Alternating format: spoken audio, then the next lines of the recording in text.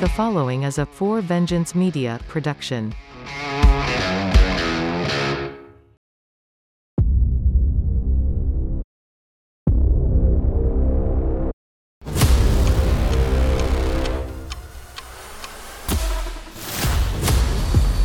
The sport we love is undergoing a shift. What a beauty! Borders are breaking down. Some might say disappearing. Huge goal! And the freedom to choose is gaining momentum. JPHL! Through it all, players are better than ever at all levels. From youth hockey to the best junior leagues and the highest level, the game is reaching new heights. Presented by For Vengeance Media, this is Game Changers, the home of hockey, on Silent Ice TV.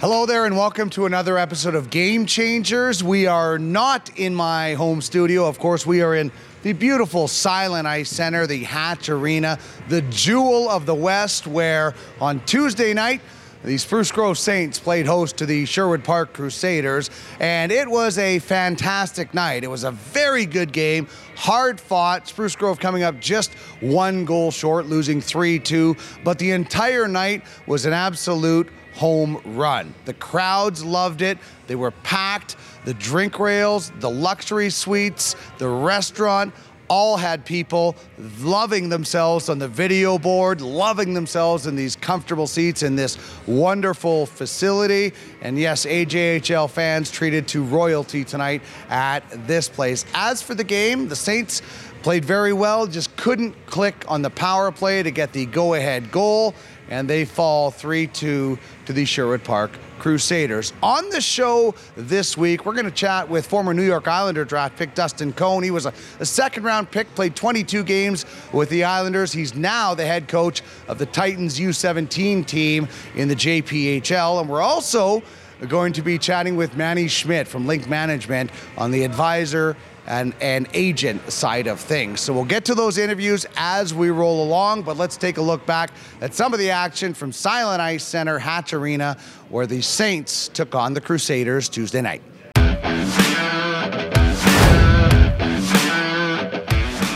it'll be an opportunity for the Saints. Penalty coming up to Sherwood Park. Onescu hasn't noticed yet as they break in and they score!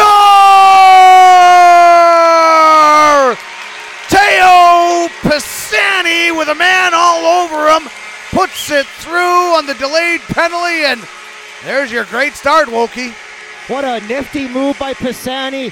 The Saints drew that penalty on the rush coming up the ice in their own zone. McNally sees Pisani, and what a move there by Pisani to dip that one through Carter Davis.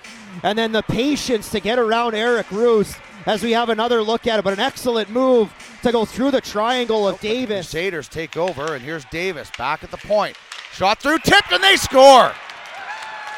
The deflection at the side of the net from Hauer, and we are tied at 1. Yeah, inability to clear a puck out there. Wyatt Davis ends up finding that puck in the middle of the ice, right on the blue line, has all day to get rid of the shot. To Souch in, they try to move it into the slot area and kicked out by Onescu. Another great save by the goaltender, and he gets across to the left side to make another terrific save, and the Saints getting the goaltending they need to get back and take this lead. Good job on the goaltender to be patient. I love that first save with the right pad too, such a quick shot. And the Crusaders unable to get it out because this forecheck from Spruce Grove is so steady. And now it's in front. Kirkpatrick, the backhand scores! Pardon me, Teo Pisani again with the backhand shelf. And oh, wow, what a start for Teo as he has 2. Pisani's second multi-goal game of the season, and just some excellent work on the forecheck as the Saints do exactly what the Crusaders did to them earlier on in the first period. And what a finish, what a set of mitts here by Pisani. Takes out one in the midsection. Quick little Hauschie going forehand, backhand up over the right pad. Puts it wide, it was deflected. Now they send it out And the Crusaders, Noah Wills, shorthanded. Bothered there by Dawkins. Penalty coming up, or will it be a penalty shot? It is! The first ever AJHL penalty shot at the Silent Ice Center. Diego Johnson on the showdown over the blue line, coming in on the backhand, and Onescu makes the stop with the blocker, getting it across, and the goaltender shuts the door again here at Silent Ice Center. Onescu continues to stand tall outside of Pisani. He's been the best player on the ice. Magarel jumps on the rebound, but that was blocked before it could get through. Penalty is over now, and the Crusaders coming in on the attack, and Onescu stretches out, but they put it in at the side of the net. Ethan Murner taps it in. Not much the goaltender could do about that rebound. Pretty easy one there, and that's just the inability of the power play to take advantage of the opportunity. You allow a team like the Crusaders to stick around and take 3 penalties in a period and not really create anything out of them. And just an excellent net drive right there. The Crusaders gets it to Davis, back to Ringor over the blue line. And Larkin gets a stick in there, but Ringor kept it going. And there's a shot on net by Davis, and Onescu reaches out and makes a nice glove save. And now we get a little motion in front of the net there. The first time we've seen really any of this tonight. Perimeter, good job by the Saints PK to keep them outside. Yeah, the Crusaders getting a little bit closer on the Friesen brothers shot clock as they score in front. It is Hunter Price, and the Crusaders take a 3-2 lead. Set play off the face-off there, and Price finds himself all alone in front of the net. An excellent job by the Crusaders here. Little D-down drive, excellent pass there down the from down the wall by Gengel. Price all alone right in front of Onescu. All right, 2 seconds to go. Puck is dropped. Dawkins backhands it towards the net. Time runs out, and the Crusaders come back as we get some pushing and shoving. McNelly was in a headlock in front of the net, so this one not done yet, even though the buzzer is gone. Yeah, the Saints score early, but unable to hold on here tonight as the Crusaders take it 3-2. All right, a fun game here at the Silent Ice Center, Hatch Arena, and the Saints will continue to roll into December. 2 games against Brooks this weekend. Brandon Iwan-Cheshin will have the call for you on the Saints Radio Network as they kick off the month of September. And now we will kick off our Junior Life segment with Manny Schmidt from Link Management. Manny, it is great to have you on our Game Changers program. So good to see you at the rink on the weekends, as that's where we live in the winter time. And I often get this question asked to me about hockey players, and so I thought it would be a perfect opportunity to ask you the difference between an advisor and an agent, because we hear both terms a lot, and I think a lot of people are wondering, what is the difference? Yeah, great question, Dean, and thanks for having me on. You guys are doing a phenomenal job with the podcast and the series. It's some really valuable and entertaining information on it. So glad to be a part of it. Yeah, it's probably one of the most common questions that we often get because, people refer, hey, are you an advisor? Are you an agent? Really, it comes down to the compliance issue relative to the NCAA. On the NCAA side, you can't have an agent per se who is representing and negotiating on your behalf contracts, which having that impacts your compliance and eligibility at the NCAA level. And so really for the purposes of working with NCAA and collegiate athletes or athletes who haven't yet chosen their path one way or the other, it gets positioned literally as an advisor or family advisor, where you provide direction, you provide guidance, input, and the other thing is that there's usually a fee for service attached to that on the advisory side, because as a collegiate athlete, you can't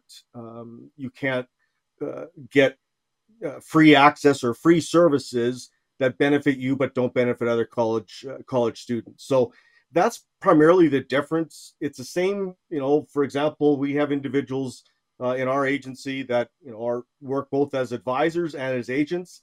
It's just the logistics behind the scene that have to be done a little bit differently, depending upon what point that athlete is at. Yeah, so depending on which athlete, depends on what sort of hat that person is wearing and what services, I guess, they can provide. So you started Link Management in 1995. What was the impetus to launch Link Management Athlete Agency in 2009? Yeah, great question on that one. I did a lot of work working with post-career athletes. So NHL players, Olympians, etc. And what my focus is assisting them to transition from professional sports or high competitive sports into that next phase of life. And in many cases, that would have been, in the professional speaking industry. It would have been into the media side. It might have been into staying inside the game as broadcasters or play-by-play, etc. But what I found, Dean, was that there was a dramatic lack of preparedness and forethought on behalf of the athletes, where they spent very little time thinking about the fact that the game is going to end. And when we talk to our prospects, one of the things that we tell them, we don't give a lot of guarantees, but one guarantee that we absolutely do give is that the game will end at some point. I mean, even if you're Jaromir Jagr, at some point, even the game will end for him. So I just felt that there had to be and needs to be a better way to work with an athlete on a pre, during, and post-career basis. That in our philosophical line that we use all the time in our agency is that we're utilizing sport to create success in life, not just to use life to create success in sport. I love it. And I think it's so important that you guys start that early, because over the years, and I think it's getting better, but over the years, so many people thought, I'm drafted, I've got it made. And that is obviously, we know, just the very first step. Now, what is the Love for the Game Sports Science Division, and why did you launch that recently? Yeah, that really is, to some degree, an offshoot of what we just talked about. And my objective inside the agency has always been that ultimately we want to be able to not just work and do the typical services of an agency where we're doing contracts or in-career support, but that we're also setting our athletes up for post-career support and post-career services where we can continue to develop and have those relationships with the athletes. And so as we continue to evolve that, we created what is in the process of being launched. It's sort of in a brainchild of Andy Chengaloff, my partner, and myself for quite some time, where Love for the Game is what we call L4TG Corp. And it's a subdivision of sort of the agency. And it's an athlete lifestyle brand that really helps athletes compete, win, have impact, and create legacy in sport and life. And so it combines and brings together a full ecosystem, or as we call it, a makerspace for athletes that provides total athlete management pre and post career, where the athlete can manage their whole career, their whole business within that ecosystem.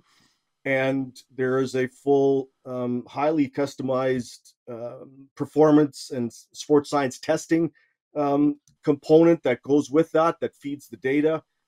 So it's been a fairly significant undertaking, but something that we're really, really excited about, where we think L4TG has the opportunity to redefine the game and athletes within the game. It's exciting as we continue to evolve, which brings me to my next question. I guess what is the role, what is your role in the hockey player's life, and how has that changed maybe over the years since you first started? Yeah, I think the traditional scope and focus of an agency and or agent or advisor has always been to ensure that you do the typical services where, you're providing some guidance, direction, helping in the decision-making process. You're providing information and recommendations back that, allow the athlete and the family to make informed decisions. And then you're negotiating the contracts for the players, whether they are ultimately at at the highest level where you get to the NHL, or if you're playing over in Europe, we've got a number of guys there. It provides that guidance. My philosophy ultimately has been a little bit different in that the base standard of services. I think that the athletes have evolved so significantly over the last 10, 5, heck, over the last 3 years even, that you can't just provide standardized service anymore. You gotta ensure that there is a more of a holistic approach to the way you work with your athletes and what they can come to you on. And so it's interesting when you asked that question, because recently I was having a conversation with somebody, and all along I referred, when someone asked what I did or whatever, I said, well, I'm an agent, or I work with highly elite amateur athletes and professional athletes. But someone recently asked me that, and just out of pure response, I said I'm a mentor to young men.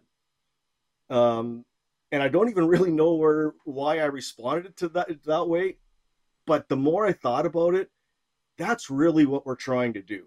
We try to take care of some of the business stuff, but at the end of the day, we want to mentor these young men so that they don't just become great hockey players, as is the instance in this environment, but they become great young men off the ice, character guys off the ice, that they become leaders off the ice. So, if I was to simplify it, and if I was to say what's closest to my heart, that's where I would go, is that, what we do is we act as mentors, both in sport and in life, for our athletes. Well, like the representation business has grown and changed with the growth of independent hockey, the game has grown and changed. Have you seen, and I don't know when it kind of would have started, but more and more clients and players coming in from that independent hockey stream over the last 5-10 years? Oh, yeah, significantly. Especially here in Alberta, even more so than many of the, some of the other provinces. And it really transitioned, with the introduction of the sport academies, the CSSHL. And that would have been, the 2012, 13-ish, somewhere around there. Because prior to that, it was all club hockey. And then the transition became, and you even saw it from the scouting side, like we spent evenings upon evenings upon evenings, going to rinks late at night to watch minor hockey games, etc. And then all of a sudden, you started not going to almost any minor hockey games, and you're doing all CSSHL. And then that now has continued to evolve, obviously, with the introduction of the JPHL. The HSL was there prior to that, but with the launch of the JPHL last year, now there's just another stream into the mix. And I think it's similar to the way technology works and everything else. As much change as we've seen in the game over the last 5+ years, I think the next 3 years, you're going to see sort of, I believe, somewhat of a seismic shift that's taking place that's going to sort of reconfigure the industry a little bit. So, yeah, I think there's a lot of positives to it. There's a lot of things that I'm excited about. There are some scary elements to it. And it's a balancing act. And so, it'll be interesting to see how it plays out. But the one thing I really like about the JPHL, certainly the competitiveness of that is growing. The accessibility and regionalization of it is growing. But the price point is so much more competitive than, or what you're getting at some of the, the CSSHL side. So that's where it's sort of playing itself out, and we'll have to see how it shapes up. Yeah, and from your vantage point watching it, you just talked about the competitiveness. What are the players telling you about it? Well, there's two pieces to that, Dean. One is, the competitiveness of it and style of play, etc.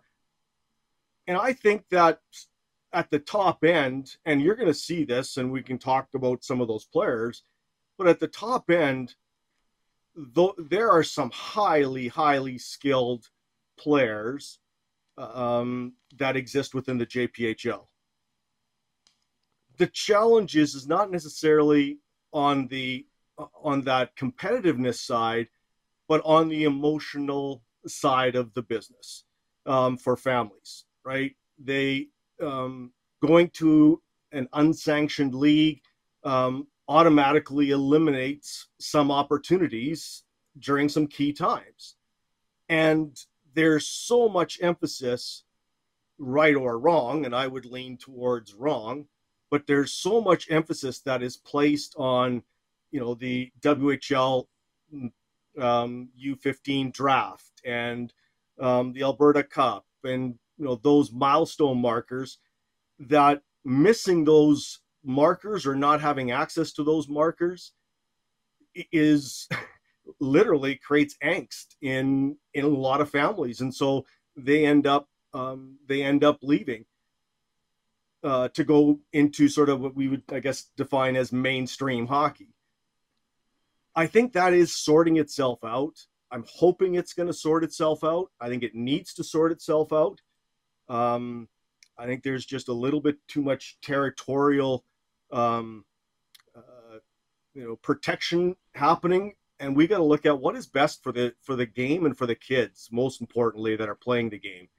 And I think, there is some tremendous opportunity in the JPHL. Like, a good example, and we were just talking about this on the weekend. Antonio Martirana, who, probably didn't get drafted as high. Not probably. He didn't get drafted anywhere near as high as he should have been drafted. But, our plan all along was to have him there as a 16-year-old, but no one really knew about him because he played in the JPHL, and nobody gave him the creed or credit that he deserved because he played in the JPHL. But here's a player that comes straight out of the JPHL, finished the year last year once the JPHL season was over, went up to Seattle, so he still was able to go up to Seattle as a 15, 16-year-old, steps into the lineup, was one of the top scorer in preseason during the training camp, and is off to an unbelievable start in Seattle. And now is, very much in the mix for Team Canada, Ivan Alinka, those opportunities.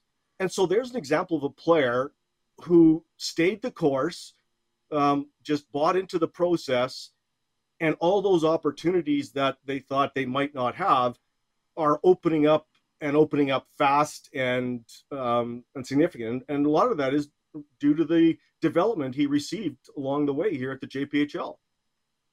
And it's so funny. People are going to be saying, how did this guy slip? It's because Seattle, the secret is out. Manny, I think the rest of the teams are like, okay, we messed up on some of these guys, and some of them slipping through, and Seattle having the best knowledge. And we're looking at Martirana here in the JPHL. He's going to be in contention for Rookie of the Year, and people are going to be like, how did this guy get drafted as far as back as he did? And, the thing that I love is getting to know Antonio, and he was on our show earlier this year, getting to know Ty Riley, another guy that Seattle has scooped up from the JPHL, but also getting to know their families. And you know, having known their families as little as I do, I can only imagine working with these players and their families for you has to be very easy because they seem like terrific, wonderful people that have raised great young men. Yeah, I could not agree with you more, Dean. As we look at some Ty Riley footage now, I'll just mention to people, this is Riley from HC Edmonton. And Ty just signed again with Seattle, so he is actually officially a Thunderbird now as well. So people are going to wonder, how the heck did Seattle rebuild so fast? Well, you're going to take a look at some of the guys that they've got coming up that have come out of the JPHL. You're going to look at, Popple. You're going to look at Lucas Asher. You're going to look at, name it. And these guys are going to be powerhouses in the league and beyond. And they're all JPHL guys. So, I think, but going back to your point, Dean, in terms of the families, to me, that's one of the reasons that we've sort of, bought into the JPHL concept. The families are outstanding. They're just top shelf. And that's one thing that's so important for us. The first question I ask when any of our team brings a prospect to the table, first most important question to me is, are they a Link family? And if you look at the Martiranas, you look at Riley's, you look at, name it and go down the list.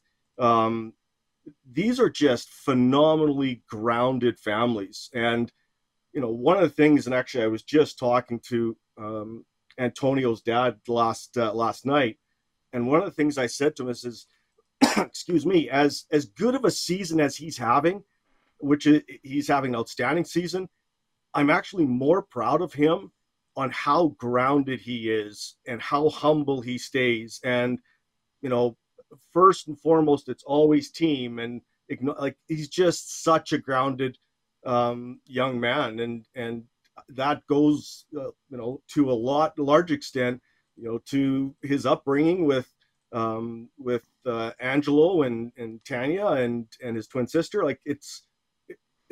They're just great families.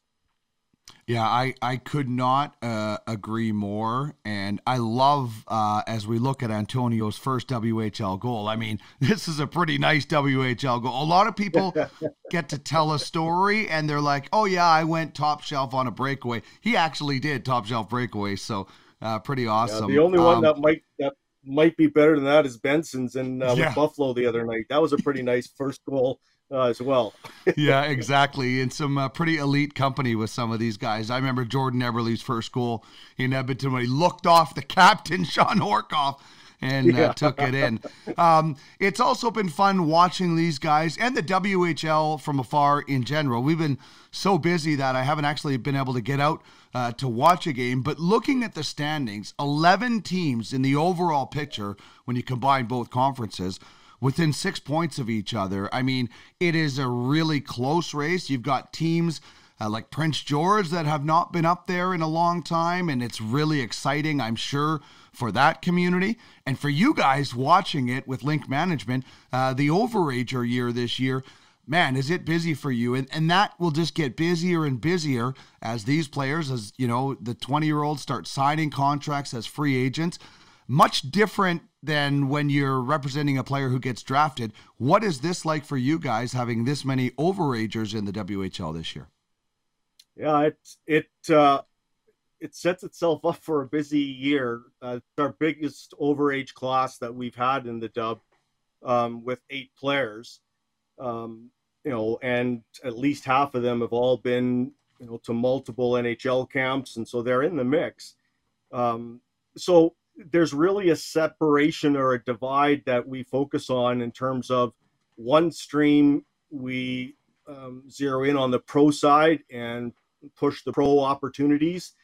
But one of the things that we do with our guys that enter their overage year is we establish threshold markers.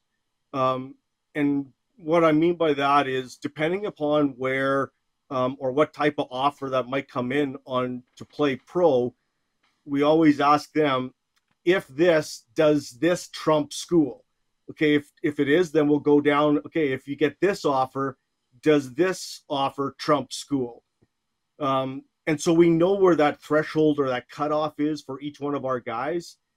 And then we pursue it on the pro side that way. But then we're also making sure that we have a plan B in place for every one of them on the schooling side.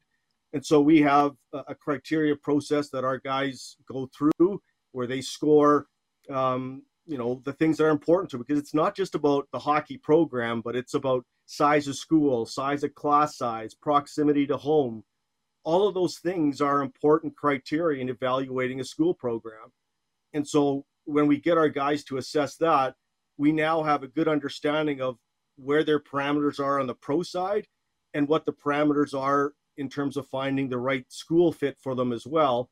And then we try to, by the end of the season, have all of, both of those things in place, and we sort of know where they're going by that point. Well, and it's such an important situation. I was just talking with a buddy and Sean Bell the other day, who obviously is part of the Link Management family, about how the situation has gotten better, but you do need to make decisions. Just like when you're younger, when it comes to independent hockey, when you're a little bit older, when it comes to whether you want to go the junior or the college route, or when you finish, it's not just, okay, I'm playing junior, I'm set. There's always decisions, there's always conversations that need to be had about the next step of your journey, whether that's in hockey. And the thing I love about the JPHL and what you guys do is, we're getting ready for the next stage, whether that's hockey, life, school, whatever it is, because we all know the small percentage of people that actually make it to the NHL. So preparing kids, and that's what they are, for the next journey through sports is a terrific way, as long as, there is important and needed conversations that had to be had. And I think you guys do a great job of that. And I think, families need to have these conversations constantly. Yeah, the unique part of that, Dean, is that in many cases, you can't plan for when that time comes, when it's going to end. Excuse me, you can, ask Sean Bell, for example, that same question. He felt like he could continue to play still when he was over in Europe after his NHL career, but physically the doctor said no. So, he was 30 years old at that point, still young in hockey terms, but we had a situation last summer, or the summer before, actually, where a goalie in the WHL, and I'll give you his name, Chase Coward, was with Red Deer, and Cowie had a great finish to the end of the season, had a great playoff run, and was invited to the World Juniors camp in July to be part of the World Juniors selection camp. But at the end of the season, he had some nagging pain that just wasn't going away. And so we brought him into Edmonton to meet with our doctor. And the doctor says, geez, there is some contusion issues on the back, but we're actually more concerned about his hips.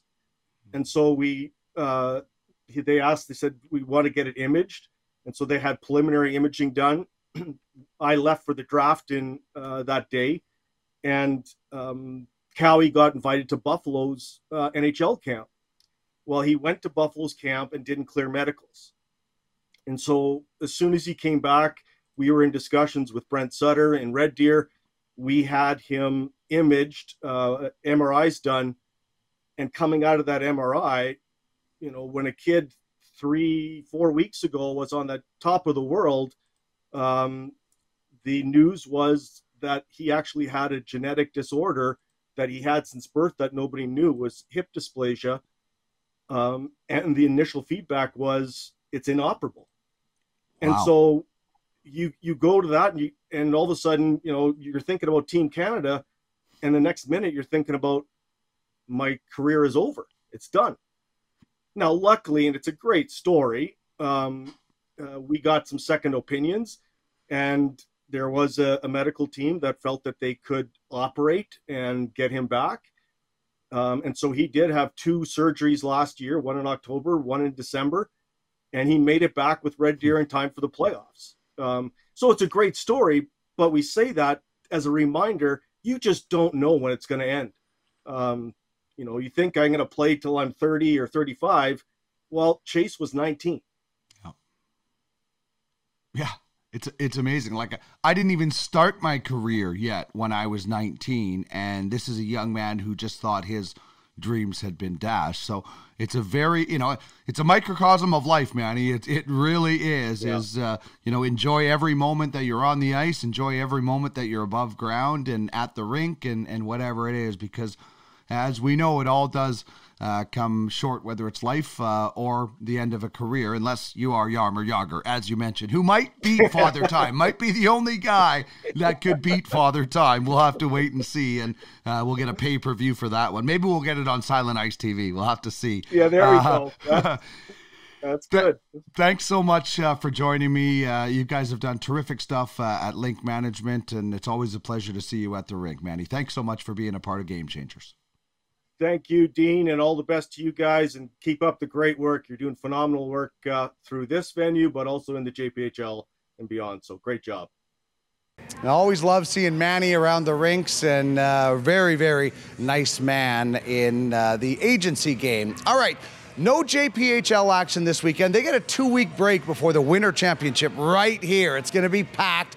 And boy, do we have some cool stuff lined up for you. December 17th, the final day, the championship day. I'm not going to give it away, but we have some big names lined up for our broadcast. We'll have a Challenge Cup December 10th here, and then the Winter Championship December 13th to 17th here. Hesco, Morinville Ice Gardens, and Terwilliger Rec Center, as well as the Grant Fuhrer Arena. So we are busy. And one of the guys that'll be in that action is Dustin Kohn. He's a former New York Islander draft pick, great skating defenseman, now the head coach of the Titans Hockey Union U17 team, and I caught up with him earlier for the show. Dustin, thanks very much for joining us here on Game Changers. I guess let's just start with the JPL experience, coaching in this league. What's it like from the coaching point of view for you? It's been good. Yeah, it's been different than what I'm used to the last couple of years, coming from coaching in the HSL, with some evening practices and a lot of travel. This year, it's been nice to have the daytime practices and nice to have the arenas fairly close or relatively close, and more time to kind of personally, anyways, to dedicate to the team compared to what I've had the last couple of years. So it's been really fun. I had a guy out in Langley say to me about this league and being involved from a coaching aspect. He said, this has not only been good, for the kids, it's been good for my family and my relationship with my kids and my wife, because it has given him that a little bit of extra time, not only to focus on the team, but also the other part, very important part, is family. And I think that the structure in this league is one thing that I really enjoy from a broadcast perspective, having my own time in between showcases or evenings and things like that. And I'm sure you feel the same way. Yeah, it's nice to be home in the evening for sure. I have a small daughter, so that time is always precious. And even like having the rinks be close and the game schedule line up where a lot of our games are here was a big factor for me in deciding to coach this year. And my family is able to come out and watch games, and it's like you said, it's nice to have the evenings. It's nice to be close. Not a lot of travel, at least for us Edmonton-based teams. So that's a positive in my mind for sure. Yeah, and when the teams do travel, they're traveling to one location. You're there for the whole weekend. The structure of it is great. It's a central location, so you don't have 5 teams all over it at different places. What was the transition like for you? You went from playing and then into coaching, and then eventually now as the U17 coach for the Titans Hockey Union. But how did you make that transition from playing and into coaching? Yeah, my first couple years out of playing, I actually lived in Saskatoon and worked for the Blades there on the business side of their organization. And had a little bit of involvement in their hockey operation, but not a ton. My last 2 years of playing, I did an MBA at the University of Sheffield, and so it was kind of a bit of a natural fit to go into Saskatoon and learn about the business side of the game. And at one point, I thought that I might want to pursue that or pursue management. So I thought that would be a good opportunity, but ultimately, kind of just missed being at home. My family's from Edmonton. My wife's family's from Edmonton. Missed being at home. Wanted to come back to Edmonton. So after those 2 years of being in Saskatoon, I moved back home to Edmonton. Partnered in a business with a longtime friend, a guy named Sean Connaughton, who I played hockey with as a kid. We did skills together for almost 6 years before we kind of went our separate ways commercially. Still a good friend of mine, and actually does our skills for our U17 and U18 teams.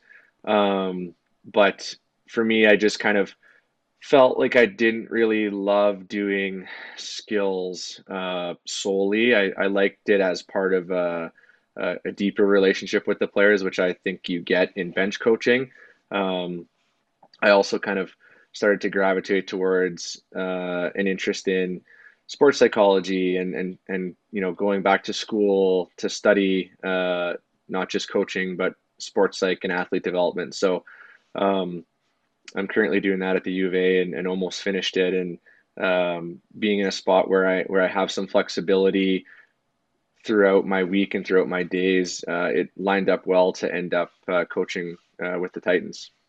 And that's a terrific path, and all of that gives you more knowledge and more tools when you're working with the players on the bench, or if you eventually kind of do get into management. And I think that is a great way to segue into the next part about. I want to talk about what is the role of the coach, both developing themselves and developing the teams, because we all want to get to the next level, whether we're a player, a broadcaster, or a coach, but we're also part of a team, and if you're a coach, you're responsible for the development. So how do you what do you think that coach's role and the I guess the point of view should be, and is it different for most guys, or should it be similar for every coach? I think that every coach is going to have kind of their own beliefs and their own ways of applying what they believe. But I think there are for sure some generalities that you could apply across a more broad spectrum, where I would think that it's really important that as a coach, you want to learn, you're open-minded, you want to get better, you work hard, you obviously care about the players, and that's why you're doing it. It kind of goes hand in hand, the two, in terms of like player development and putting the players first, but then coach development. I think that part of putting the players first is looking to learn and trying to learn from others who have done it or who are doing it, and bounce ideas off of people that in various capacities and various roles in the game. And whether you're studying it formally or informally, I just think that open-mindedness and wanting to learn and being receptive to getting better is really important for a coach, because it will allow you to apply those skills and those different perspectives and different kind of thought processes that you might be learning or picking up on, or practices from other coaches. You can apply those to what you're doing with your players. Yeah, and it's so interesting. We talk a lot about with players is getting them to buy into that. If you play a well-rounded game and you do all the things right, the scouts are going to notice you. They're not just looking at the stats. And if you play good defensively, it's going to create more offense. And the same can be said, as you kind of alluded to with a coach. If you're doing the job well and developing players, people are going to take notice, as opposed to just racking up the wins all the time. Sure, the wins are great, and that's a kind of a secondary thing, but if you do the things well with the players, those wins should come. It's almost like playing well defensively creates offense, and sometimes it's hard for some coaches to get that, I got to get this many wins to get noticed mindset out of their heads.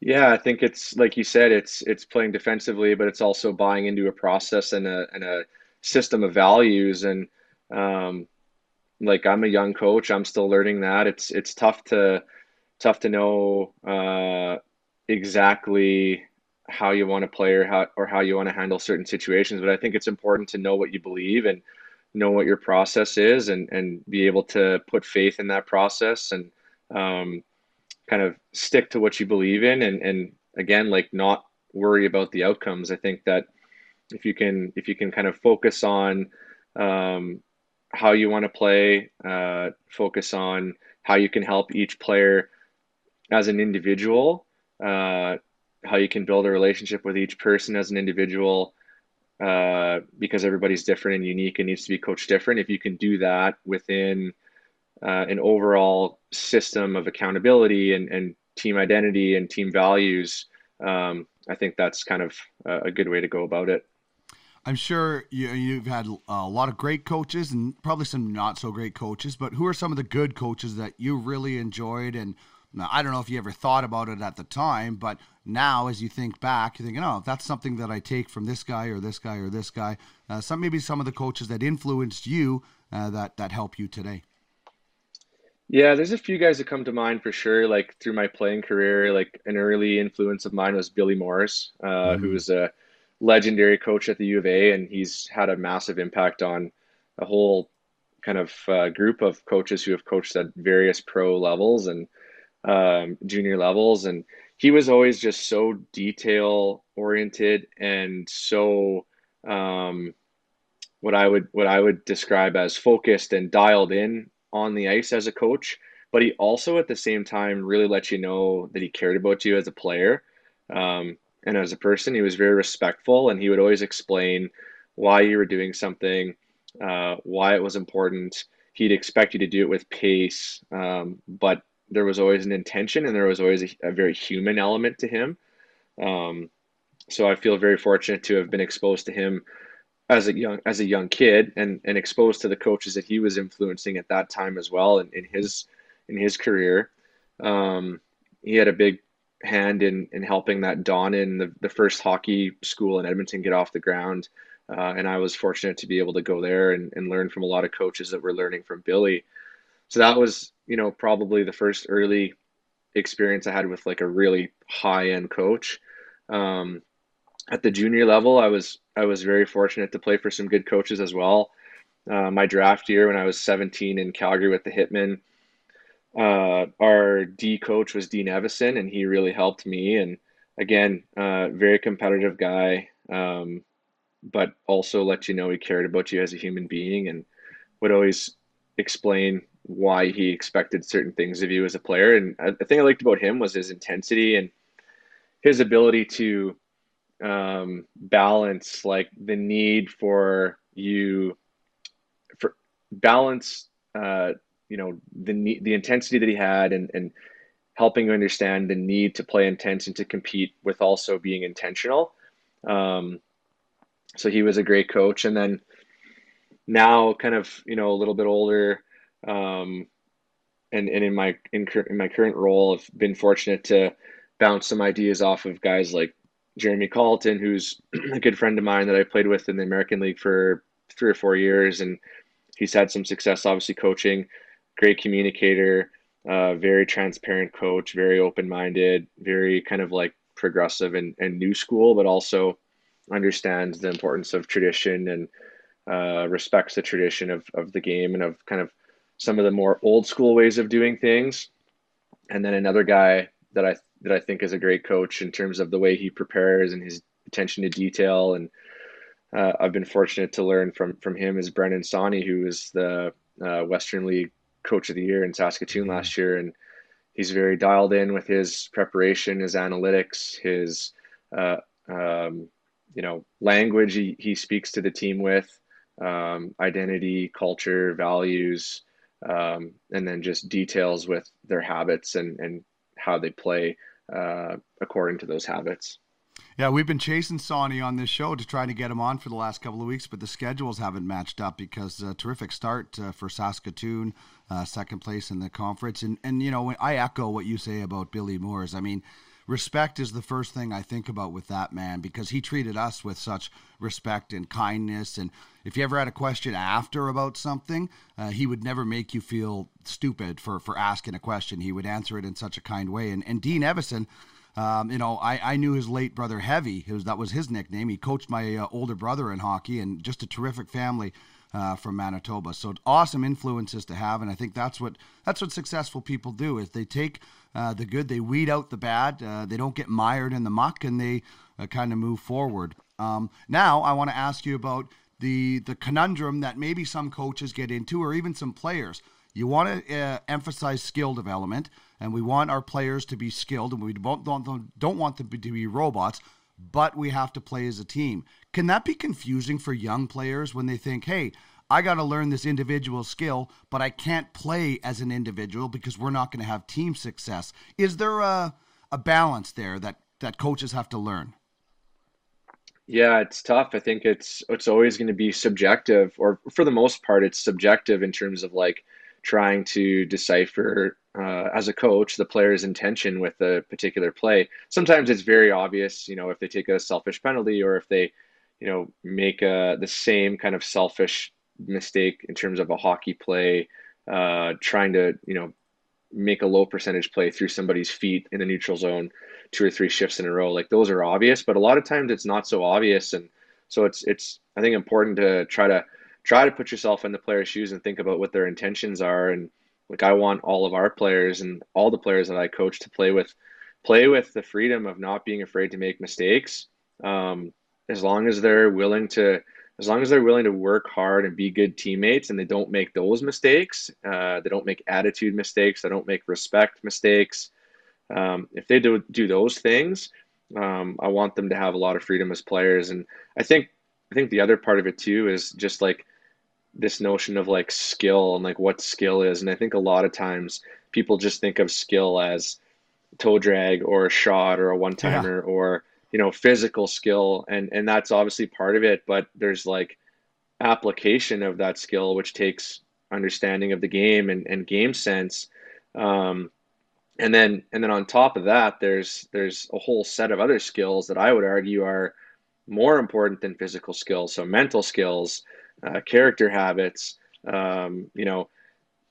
consistency of your compete habits, consistency of being a good teammate. Like, those to me are also skills. They might be soft skills, and they're maybe not as obvious or easy to measure, but those are skills that, in my opinion, are more likely to prevent players from playing junior hockey than physical skills, because the reality is now that all these kids are on the ice so much, they're practicing so much, there's no shortage of ice time opportunity, coaching. So in my opinion, it's also kind of like defining like what skills are important to progress to the higher levels of hockey. And so, it's a good question. It's something that I'm always thinking about as a coach. And, you want players to be creative, and you want players to have fun out there. And there'd probably be some trains of thought out there where there's too much of a north-south game in Canada. And I would tend to agree with that in minor hockey from what I've seen over my years coaching, which has been about 4 or 5 years being involved coaching minor hockey. Is I think some coaches, whether they intend to or not, they just get really caught up in trying to win games, and everything gets moved north and only your top 4 or 5 players play. And in my opinion, that's not the right way to bring everybody along. So in terms of your question, it's a tough one, but I think it's like application of skill. Of course, you're always working on it, and you're going to develop it in practice and skill development practice, but it's application of skill. And then it's understanding, when and where to use certain skills, but then it's a whole different set of other skills that are also really important for players playing hockey at a high level, or doing anything in life at a high level. It's such a great point, though, about it's not just toe drags and, high end dangles. I mean, blocking shots is a skill that if you don't do it properly, your goalie's going to get mad, your coach is going to get mad if you don't do it at all. I mean, there are so many different things. That first pass out of the zone, maybe it's not the sexy toe drag one-timer, but there's so many skills, and people get caught up in the fancy plays because we show that, and listen, we're a broadcast company. We want to show the highlights for sure, but we've really tried to celebrate some of the unsung heroes in the game. A guy gets out and blocks a shot, the bench erupts just as loud as when you score a goal, and those are the plays that sometimes, obviously goals win you games, but so do those plays sometimes. Yeah, and I think it's really important to kind of incorporate those plays into really specific actions within your team identity and within your team values and how you want to play and what you value. And again, for me, it's like thinking about one, the experience of the players this season, and then their long-term development. And I really think that those are the types of things that they need to work on. Their forecheck habits, their back checking habits, their like you said, willingness to block shots, willingness to make team first plays.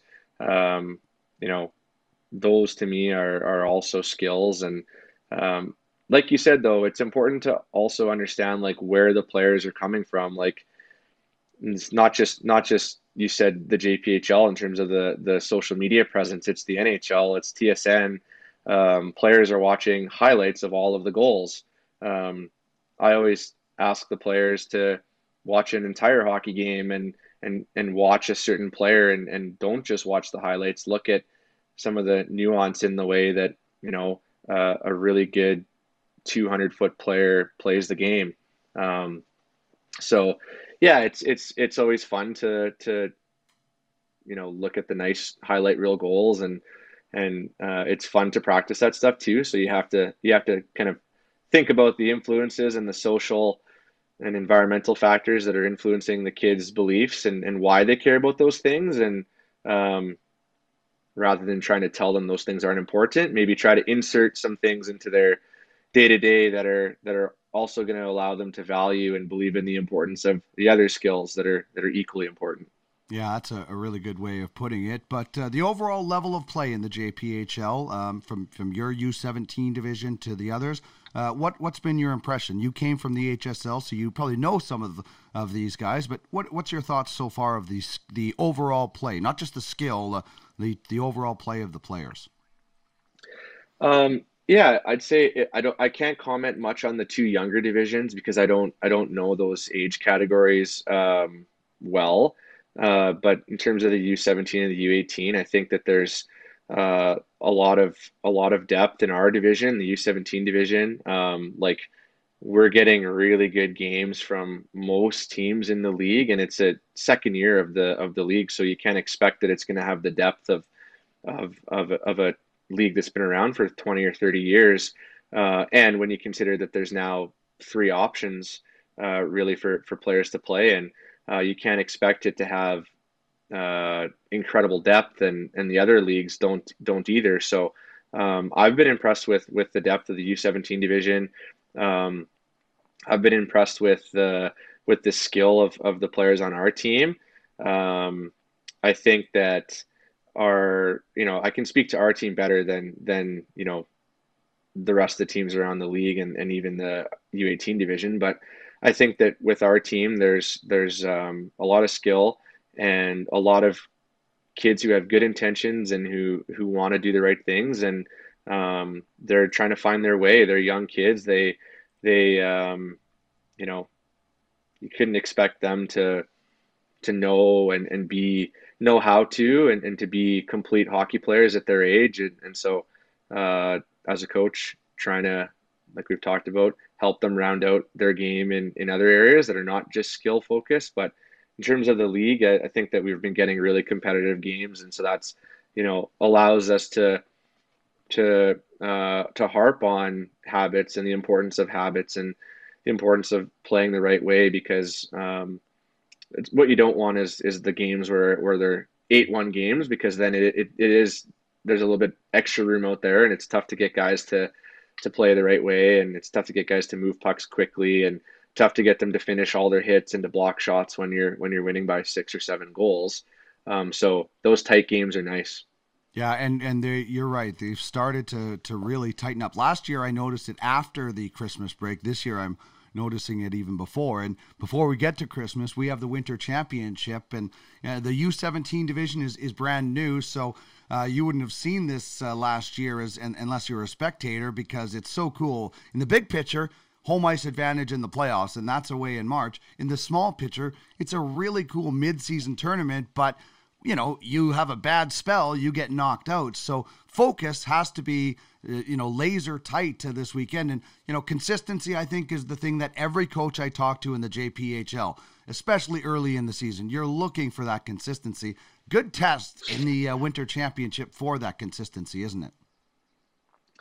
Yeah, I think it'll be really fun, and it's Christmas time, approaching, so everybody's excited and there's good energy around, and I think it's a really fun time to have a tournament. Like, I remember kind of those tournaments as a kid around Christmas time. Minor Hockey Week, I think, is just after that. Back in the day, as a kid, was always fun. So I think that will be really fun for them. In terms of the tournament kind of format and structure, yeah, it's a small sample size, and again, I think it's really important to just believe in your process, and hopefully you'll get rewarded for doing things the right way. And sometimes you can get unlucky if it's a 1-game knockout type of situation compared to a 7-game series or even a 5-game series, but I think it's a good test for our team and our group to just try to stay focused on the way we want to play. And ultimately, I think we'll have success if we're able to play our entire roster. And we'll be able to play our entire roster if we have guys buying into being good teammates, playing team first hockey. And I think that will be, that will determine how much success we'll have, is how much of our roster we can roll, because we do have a deep team, in my opinion, where we're at an advantage if we can play 4 lines and play 6D throughout the entirety of a 60-minute game. You played in the Western Hockey League. You're also involved with the Blades. How much has that league changed since your playing days, or has it? Is it fairly similar, do you think? I think it's always evolving, and I think I remember when I was playing in the league, and all the older guys would say, "Oh, it's so different, and it's changed so much," and I believe it. Yeah, it's always evolving and changing. I think it's more skilled than ever. It's definitely a little bit smaller than it was 20 years ago when I played. Yeah, and so I think that players in general are just more skilled, and they're faster, and the game happens quicker. So there's that, and there's a premium on skill, and there's a premium on moving the puck and being able to make good decisions. And so I think that that's kind of maybe why you see a little bit smaller players as well. Mm-hmm. I would guess that over time you'll see the league get bigger again as all the big guys become just as skilled as the little guys. But yeah, no, it's definitely changed. Still, I think a great league, and the school opportunities that players have in the Western League. And then, in my opinion, the real kind of, I guess the really awesome thing about the Western League is the level of coaching you're going to get in that league is really, really high end, and a lot of guys that are going to coach at the American League level and the NHL level there right now. The hockey path has changed quite a bit. You mentioned there's more options. When I was growing up in the 80s, there was minor hockey and Notre Dame, and now we have way more than that, obviously. A lot of choices for players and families. It means conversations have to happen, and you have to be aware of your choices. How do you view the hockey landscape now as it's changing? Independent hockey is growing a little bit more and kind of blending in with the rest of the scene?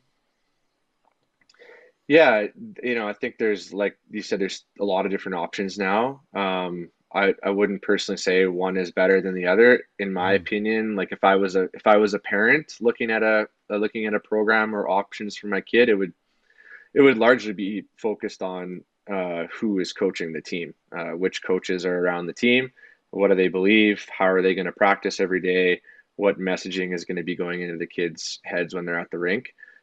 So yeah, you could have that in theory in any of the 3 leagues that are going on right now.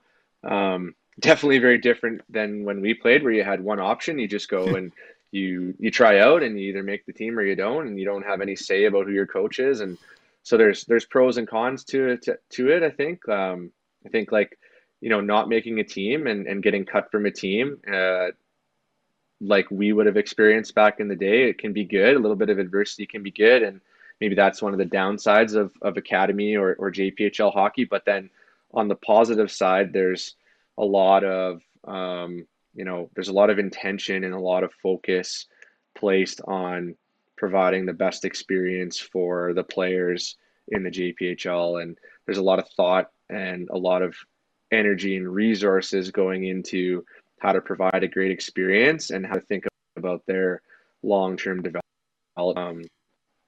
And so I think that, yeah, I think it's a really kind of a great option. Mm-hmm.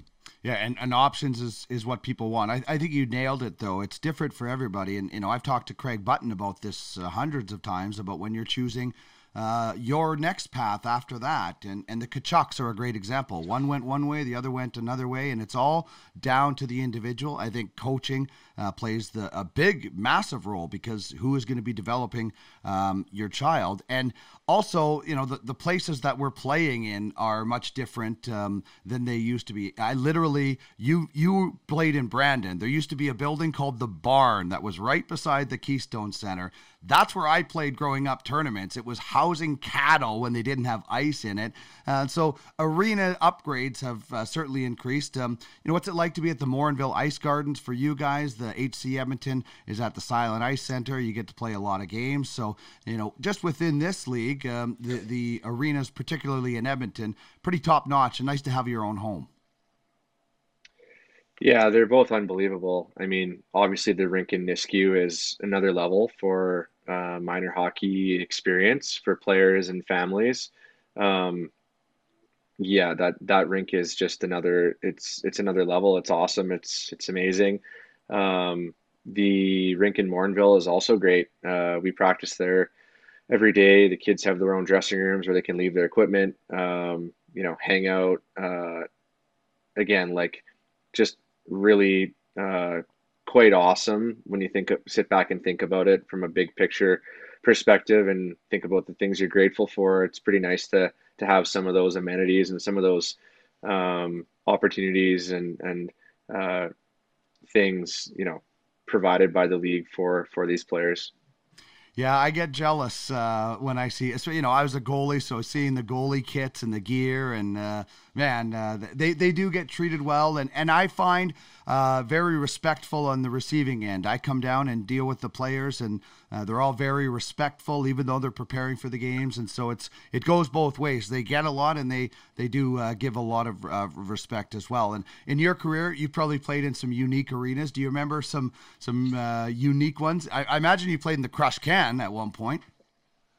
Yeah, in Moose Jaw. Yeah, I played there. Remember being absolutely terrified to play there when I was 16. They had a massive team and a good team, and like go out there, and like I was probably, like, when I was 16, I was probably six feet tall only, 165 pounds. So yeah, like I just remember trying to move the puck quick and not get hurt really. That was an intimidating rink to play in for sure, and a lot of fun. Yeah, let me think about a couple other ones that come to mind. There was a rink I played in the Czech Republic towards the end of my career that was like an old war hangar in Litvinov. I think it was in Litvinov.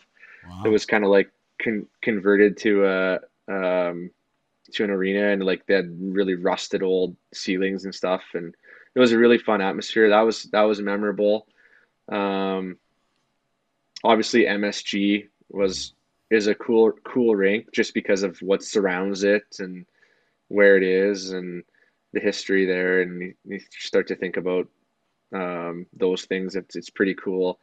Yeah, and then, like, I'd also say playing in Calgary my first few years in the Western League before I got traded to Brandon, that was really, wasn't so much the rink.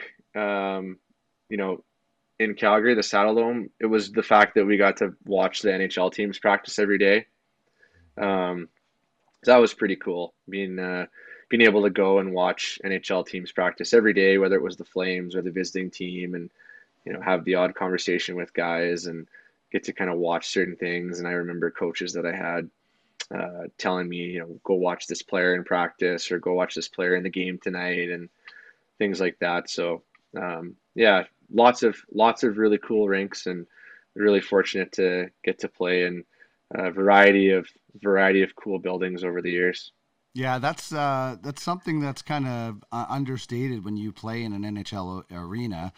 You get to watch and soak it all in. So I remember seeing the Oil Kings all the time when we would be down for Oiler morning skates. They'd be all there soaking it all in. So good stuff. Dustin, thanks so much for joining me. It's been a pleasure getting to know you in the JPHL. Keep rolling with the Titans, and we'll chat with you at the Winter Championship. Thanks, Dean. Thanks for having me on. See you later. And that will wrap things up for us at the Silent Ice Center. Gorgeous facility, great evening. Sherwood Park and Spruce Grove battling, and Spruce Grove just coming up 1 goal short. I'd like to thank Manny Schmidt from Link Management for joining me on the program, as well as Dustin Kohn, head coach of the Titans U17 team. You can catch past episodes of Game Changers right here on Silent Ice TV, the home of the JPHL and the Hockey Super League. Thanks very much for joining me on the show. We'll chat again next week. I'll see you in the rink, and it's always a great time to double pad stack.